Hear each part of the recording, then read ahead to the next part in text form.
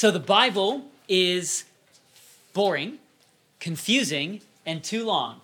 No.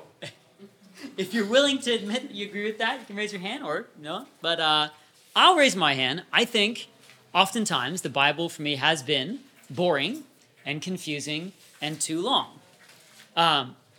There are real reasons, I think, why many people would level those criticisms against the Bible. But I hope by the end of this breakout that I will have given you some confidence and motivation and eagerness about reading the Bible. Maybe even by the end, you'll be convinced that the Bible is in fact exciting and clear and worth your time.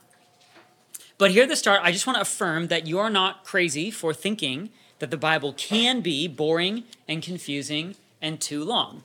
Here are just some examples. The Bible often is boring, like genealogies and tabernacle instructions twice, and land allotments and judgment oracles. The Bible can be boring. The Bible can be confusing. There are circumcision laws and laws about menstruation and freaky angels and demons and Jesus cursing a fig tree and a real witch and one prophet that God told to walk around naked for 3 years. The Bible can be confusing. And the Bible can be too long. So like this blue Bible, which by the way, you can get a free copy of this down in the main session room, kind of on the left side. But this Bible is over 600 pages and it's really small print. The length is the equivalent of 7 novels. So yeah, the Bible can be too long. Oh, we're on page 32. But can I speak to those 3 critiques just for a moment? Just as we start here. Boring. Okay. True boredom is really all about how our affections are already shaped. The reality is that most of us today, our affections have been shaped by entertainment.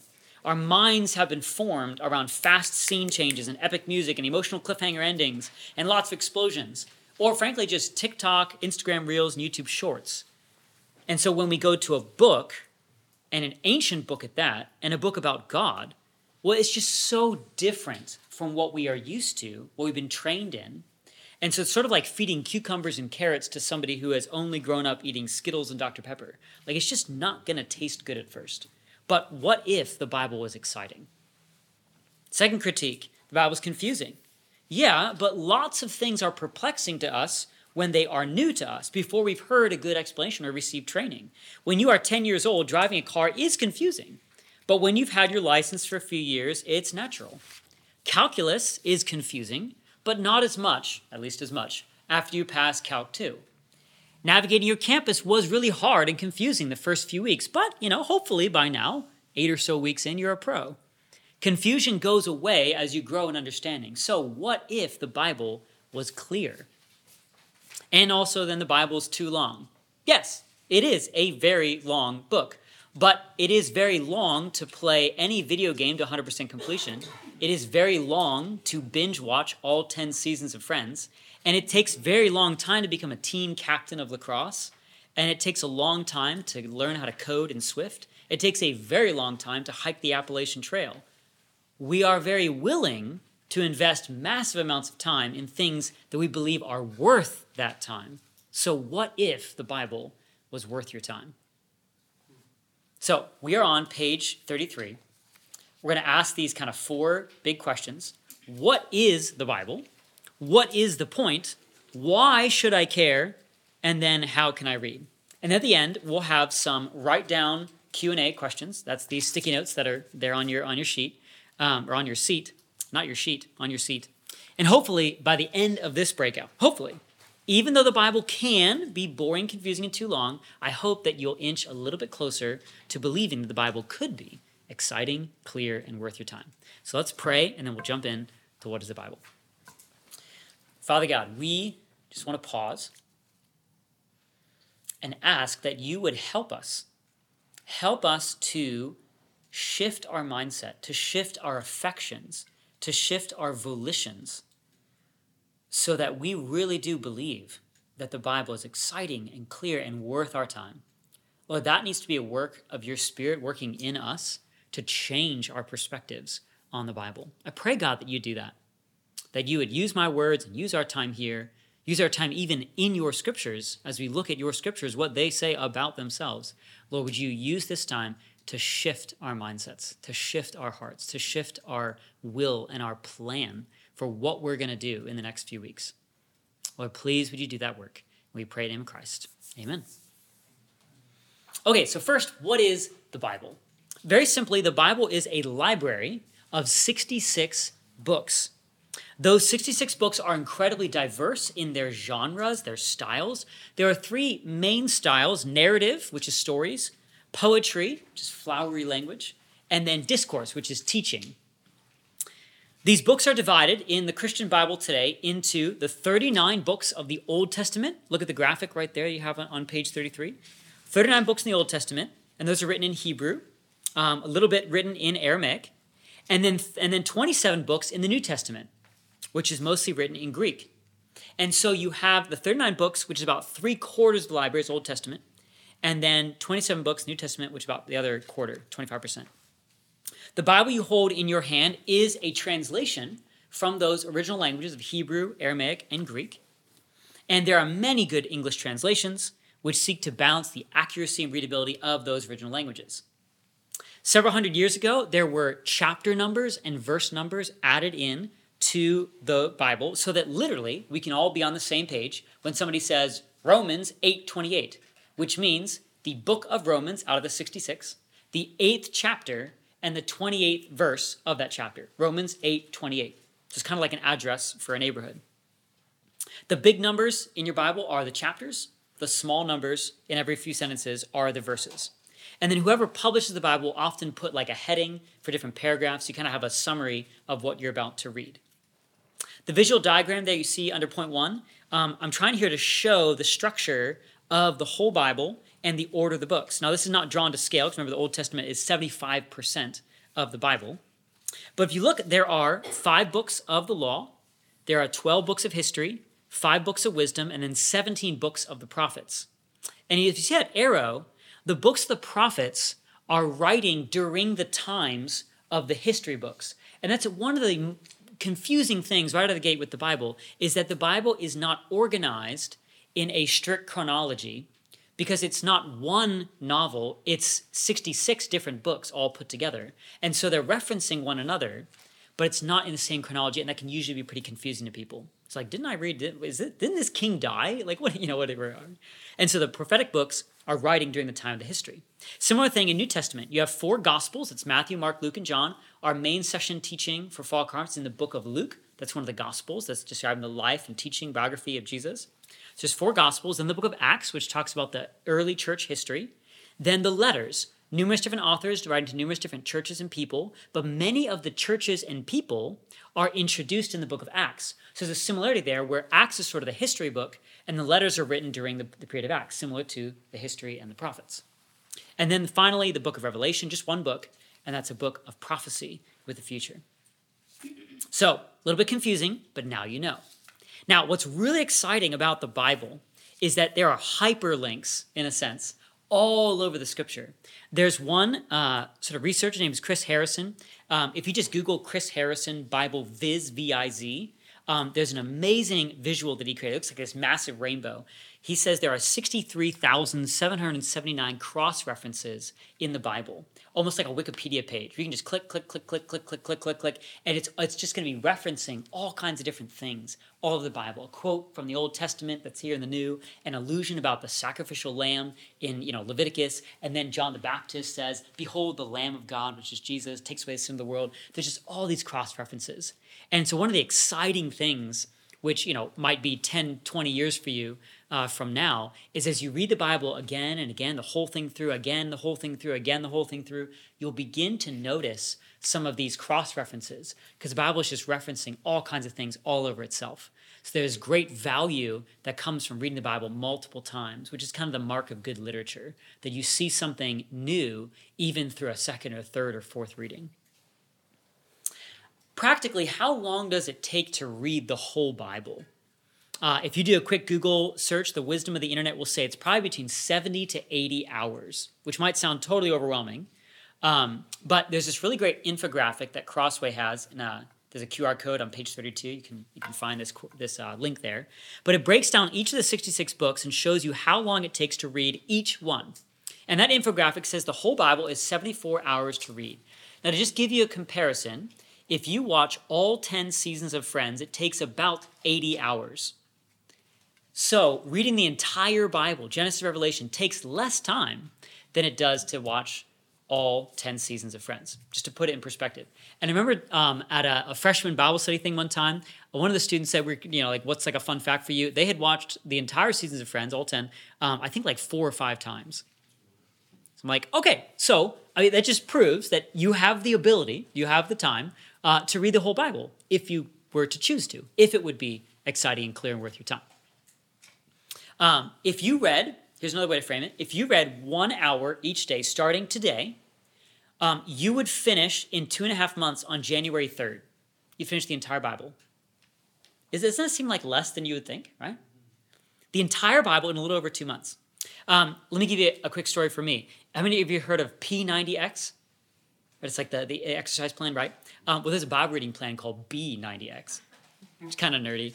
But it takes you the whole Bible 90 days. When I first heard of it, I thought, man, that's so hardcore. Let me try that. And I tried about 11 years ago, and I failed. Just to let you know. I failed. It was just too hard for me at the time. So if you've never read much of the Bible, don't try B90X. Don't be like me. That might be too much. Start small. The New Testament, just alone, because 25% of the Bible, it takes about 18 hours. And if you watched all 8 Harry Potter movies, it takes about 19 hours. So again, you can watch all Harry Potter movies, or you can read the New Testament.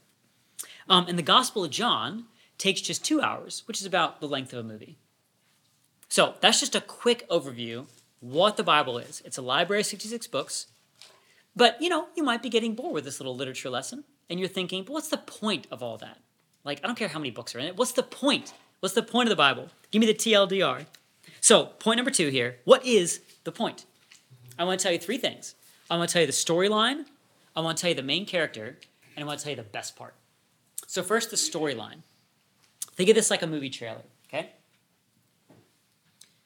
Movie opens up, there's just darkness.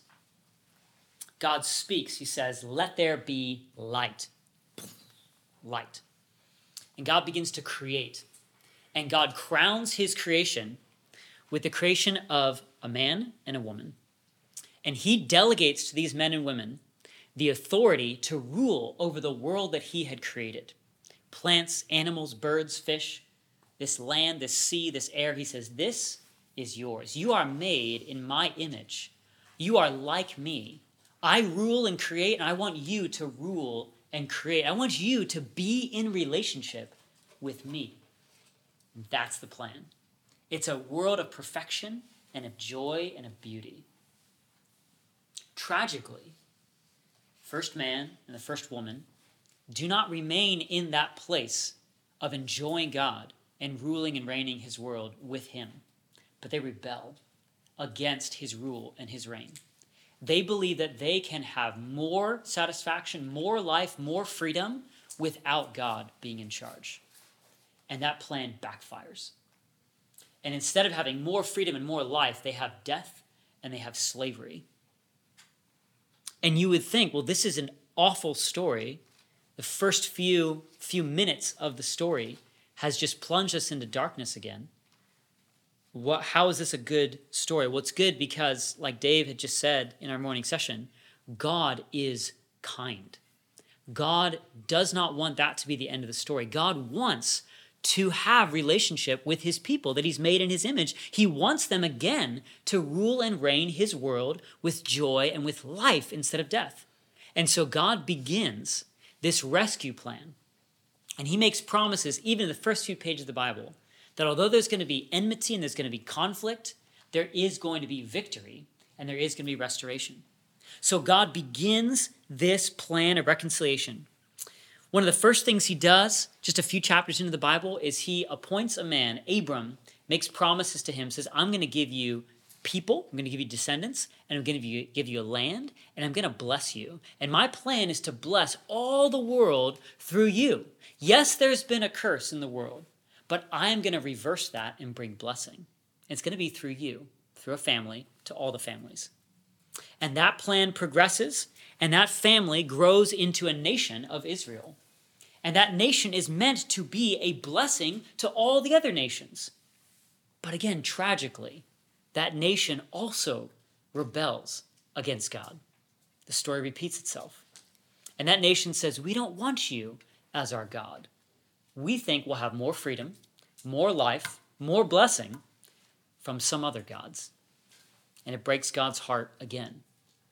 Now you might say, well, maybe that's the end of the story. Again, it's this sad ending.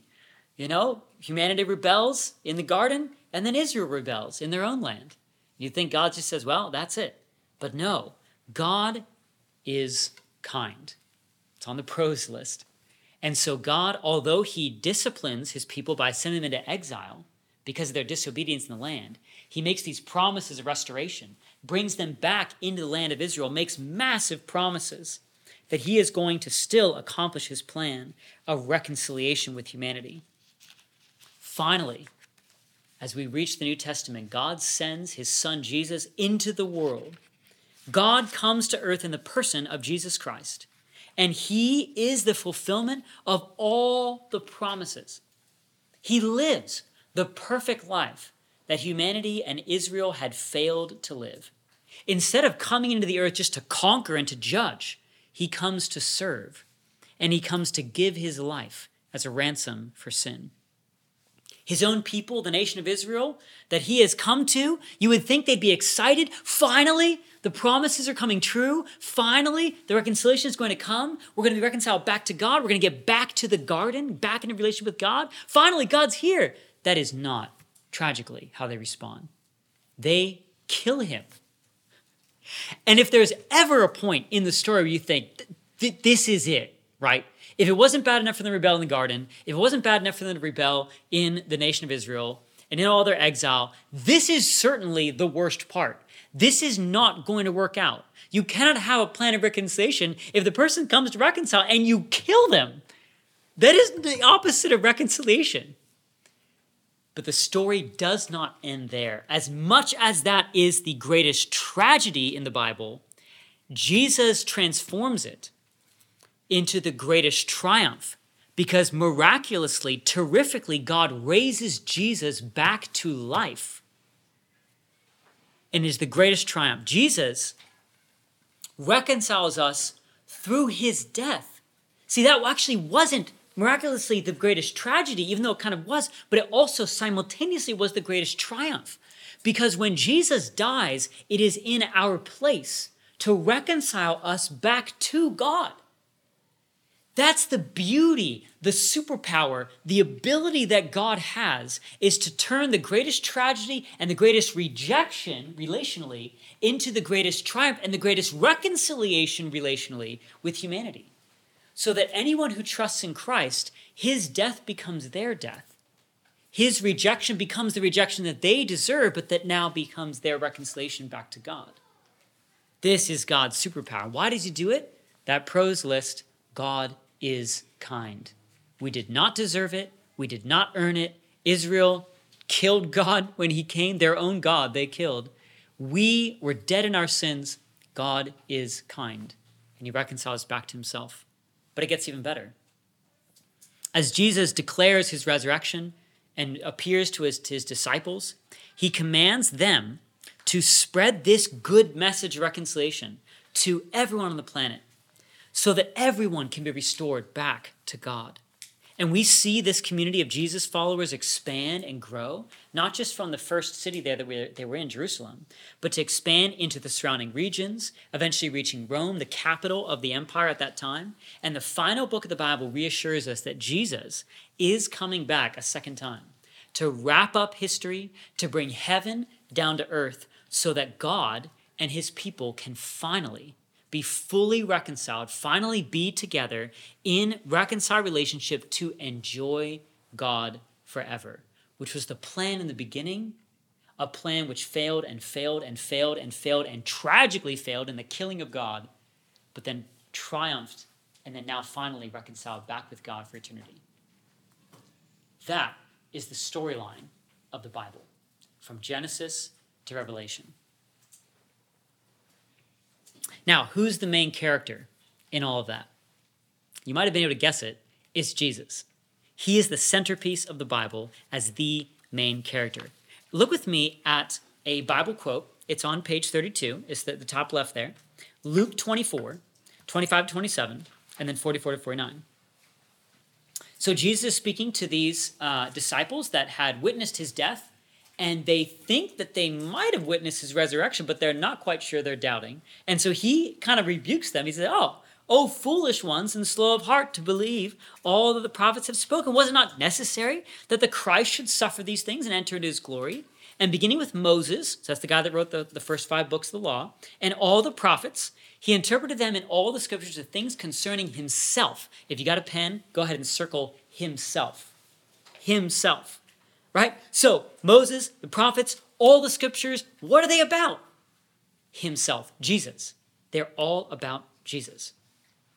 Fast forward to verse 44. Then he said to them, these are my words that I spoke to you while I was still with you, that everything written about me, go ahead and circle, written about me, in the law of Moses and the prophets and the Psalms must be fulfilled. Then he opened their minds to understand the scriptures and said to them, thus it is written, that the Christ should suffer and on the 3rd day rise from the dead, and that repentance for the forgiveness of sins should be proclaimed in his name to all nations, beginning from Jerusalem. You are witnesses of these things, and behold, I'm sending the promise of my Father upon you.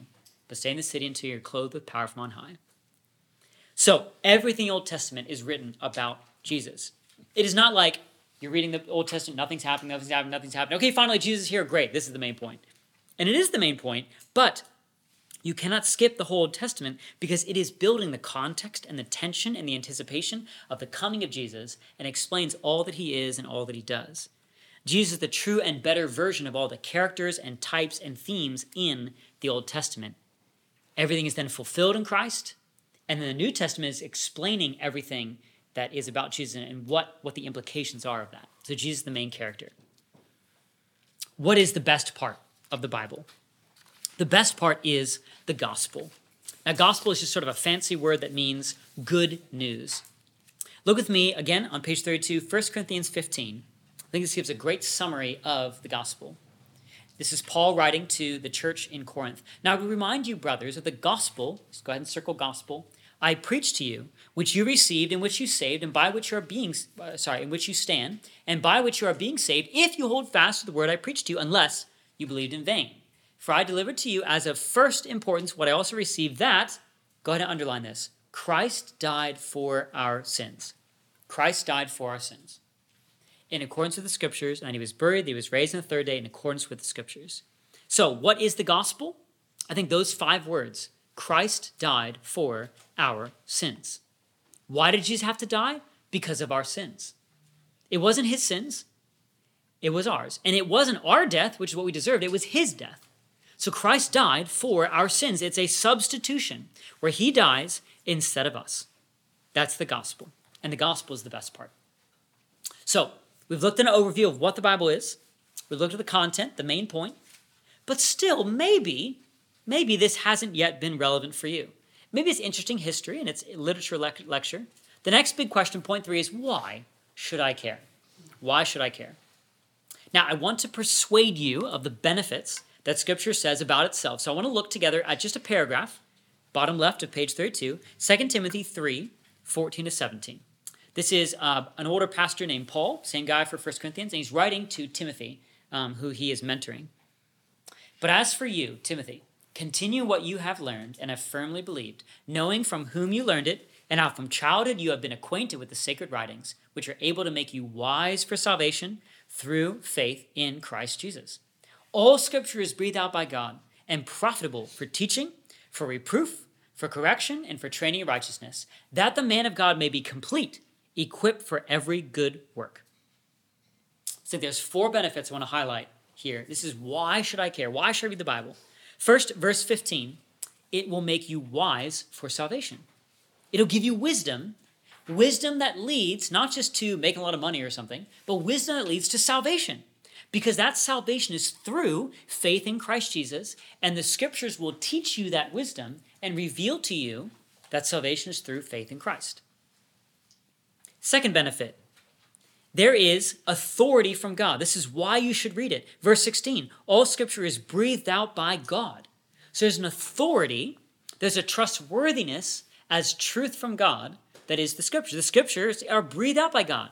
If you want to know who God is, what he says, read the scriptures because they are breathed out by God. They are his word so that we can know truth about him. Why should you care? Because it's the authority from God. Third reason why you should care, because in verse 16, it says that it is useful, it is profitable for teaching, for reproof, for correction, for training in righteousness. It is useful for all these things. It is profitable.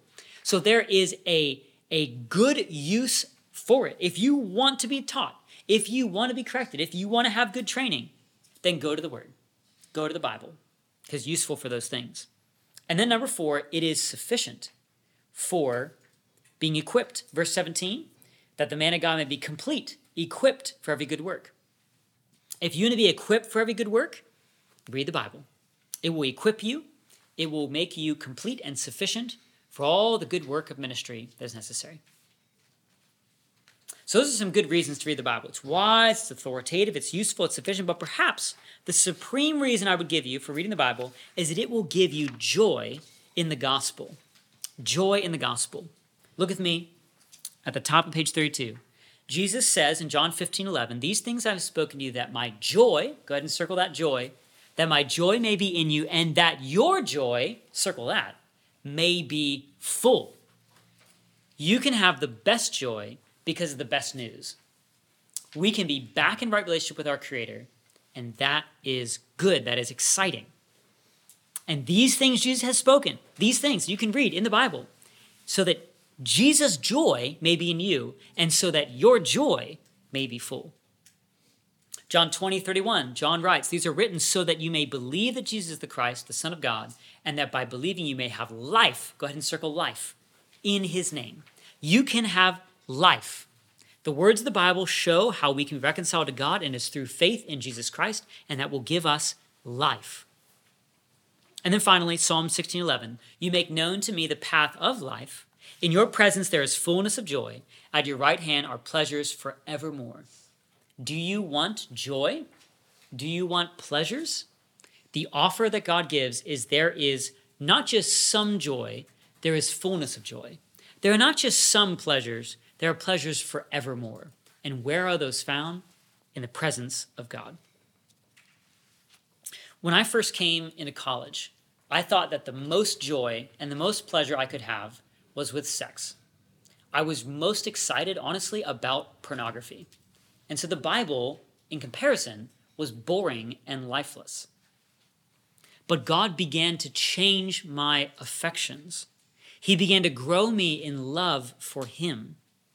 As I learned and believed the gospel, it gave me a deeper joy, a more substantial satisfaction than porn could ever give. And I wanted God. I wanted more of the gospel. And so I ate the Bible up. And this was before smartphones, so I did not have a Bible app, but I did have a pocket Bible. And so I would carry around this little pocket Bible, and you can see it's pretty beat up. It's held together with tape. And I would read this before class. I would read it walking to class. I would read it during lunch. My senior year, I studied Romans in more depth than anything I'd ever read. During college, by God's grace, the Bible became exciting and clear and worth my time. Hopefully, by this point in the breakout, hopefully, you're convinced that the Bible could possibly be exciting and clear and worth your time. Maybe you're not convinced yet. Thanks for still being here. But in our final point 4, I want to get more practical, and I want to at least assume you're curious to crack open the door to this library of 66 books and stroll in. So I'd like to talk finally about how you can read the Bible. So I'm going to present you with a toolbox, not a packing list. Please don't feel like you have to do all of these things. I just want to kind of introduce you. Here are a few different tools. Go ahead and pick one off the shelf and try it, and just be aware of the other tools as options. But you don't have to do everything. The important thing really is just to read the Bible. Just read it. Don't worry so much at first about how to read it or what to read it or when or where. Just read. Read it. That's the big one. With that in mind, how can I read? 4 answers. You can read purposefully, prayerfully, differently, and in community. I'll repeat those. So first, read purposefully. What you're doing isn't complex. It's just read the Bible. It's that simple. But even though it's simple, it doesn't make it easy. And it can be hard to get started and to keep going. So you need to read purposefully. I would suggest decide on a regular time. Maybe it's the morning before class, but that'll mean purposefully going to bed at a reasonable hour so you can get up early to read the Bible. Decide on what you're going to read. So you're not flipping aimlessly each day. Purposefully pick one of the 66 books of the Bible and read it all the way through. Maybe that's one chapter a day. Maybe you go hardcore and read 10 chapters a day. I don't know. Remove distractions. I would recommend reading a physical Bible, not a Bible app. I know that's crazy pants. But when you're reading the Bible on your phone, it just is so easy to switch over to Instagram or TikTok. And if you're reading the Bible, oh, this is great stuff, scrolling, bing, text message from somebody, and then now you're distracted. So read purposefully by reading away from your phone. Put it in another room, have a physical Bible. If you need one, they're blue Bibles, like I said, downstairs. They're free. Pick one, take it with you. That's our gift to you. For me, just personally, about distractions, I'm so glad and delighted to be the father of 4 amazing, awesome kids. But that means that for me to have a consistent Bible reading time, I have to get up in the morning before they wake up. I have to be purposeful. The house is quiet before they wake up, and so I'm in solitude trying to focus on the Lord in the first thing in the day. He's the priority. Number 2, read prayerfully. Read prayerfully. Pray before you read. Turn the Bible verses you read into prayer.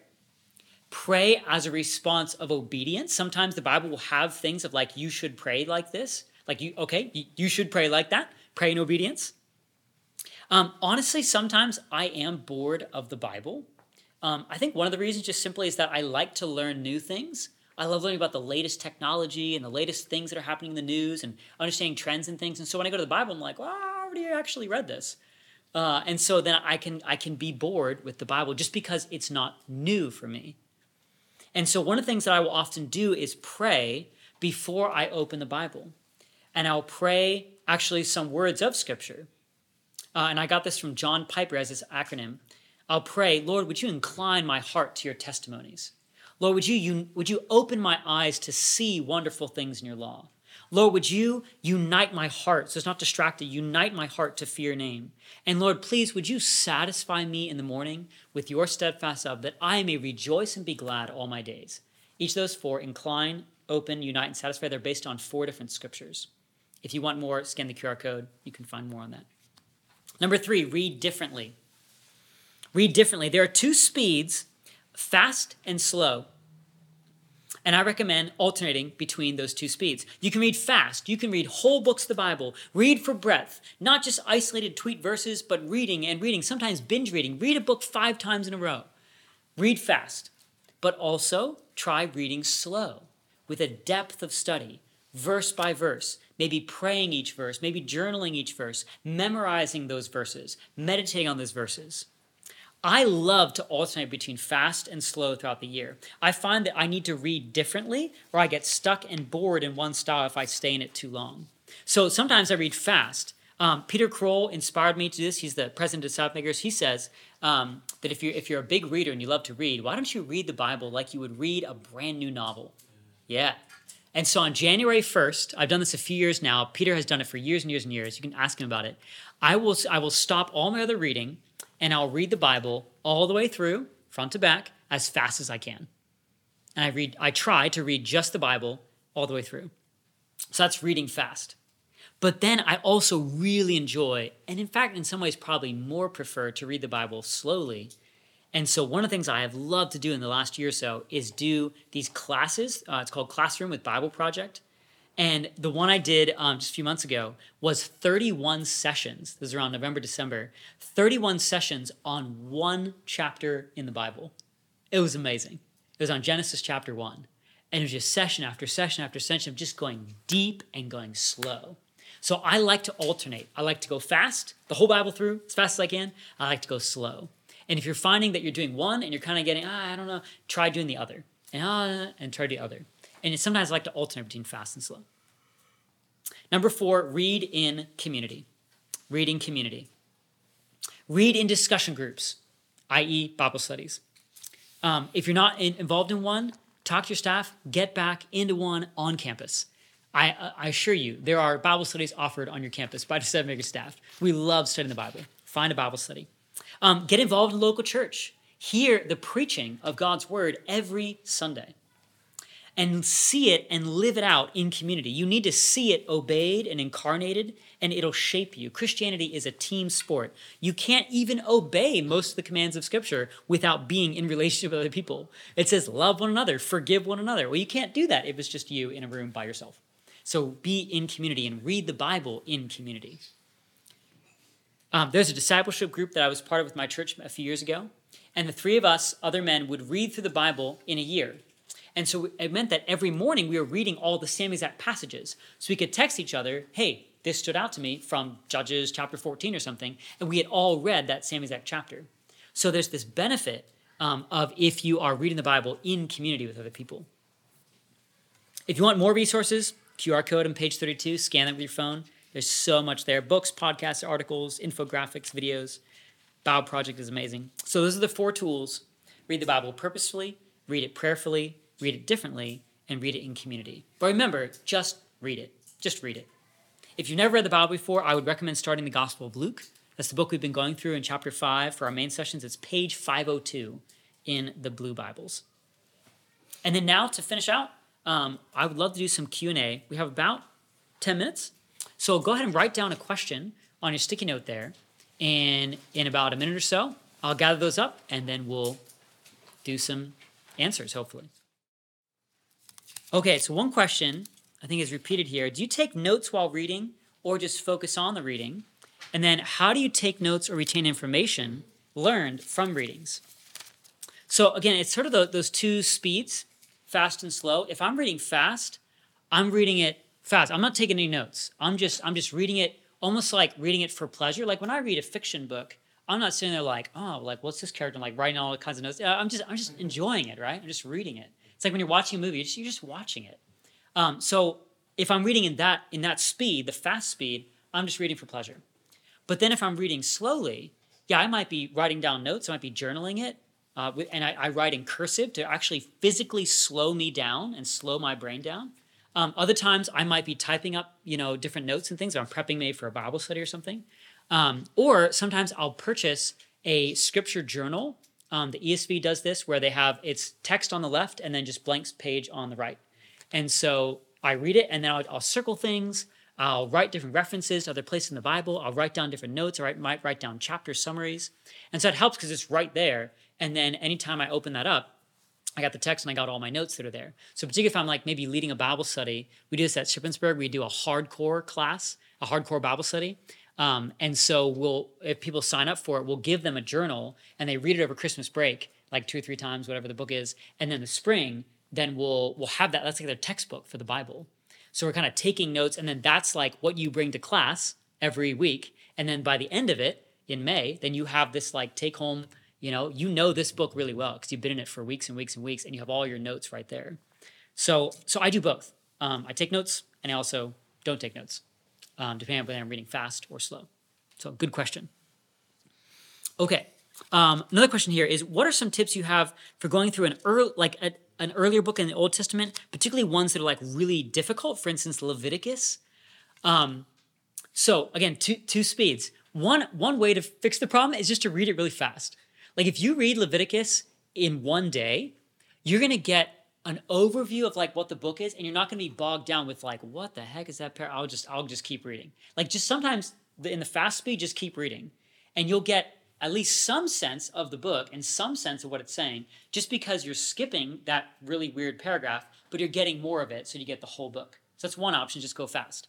The other option is really to go slow, which might mean, okay, I don't understand this paragraph. I'm going to go and consult a commentary, which is where different theologians and pastors have written out sort of some thoughts and comments about the different paragraphs, and they're going really slow. I mean, I don't have the book with me, but the book of Exodus is maybe like 150 pages. It was kind of just like set out like a novel. It takes about 3 hours to read. The commentary that I just borrowed from the Discovery's headquarters library is, I think it's 1,000 pages. So just like 150 pages of real text, but 1,000 pages of commentary on those 150 pages. Like that's crazy.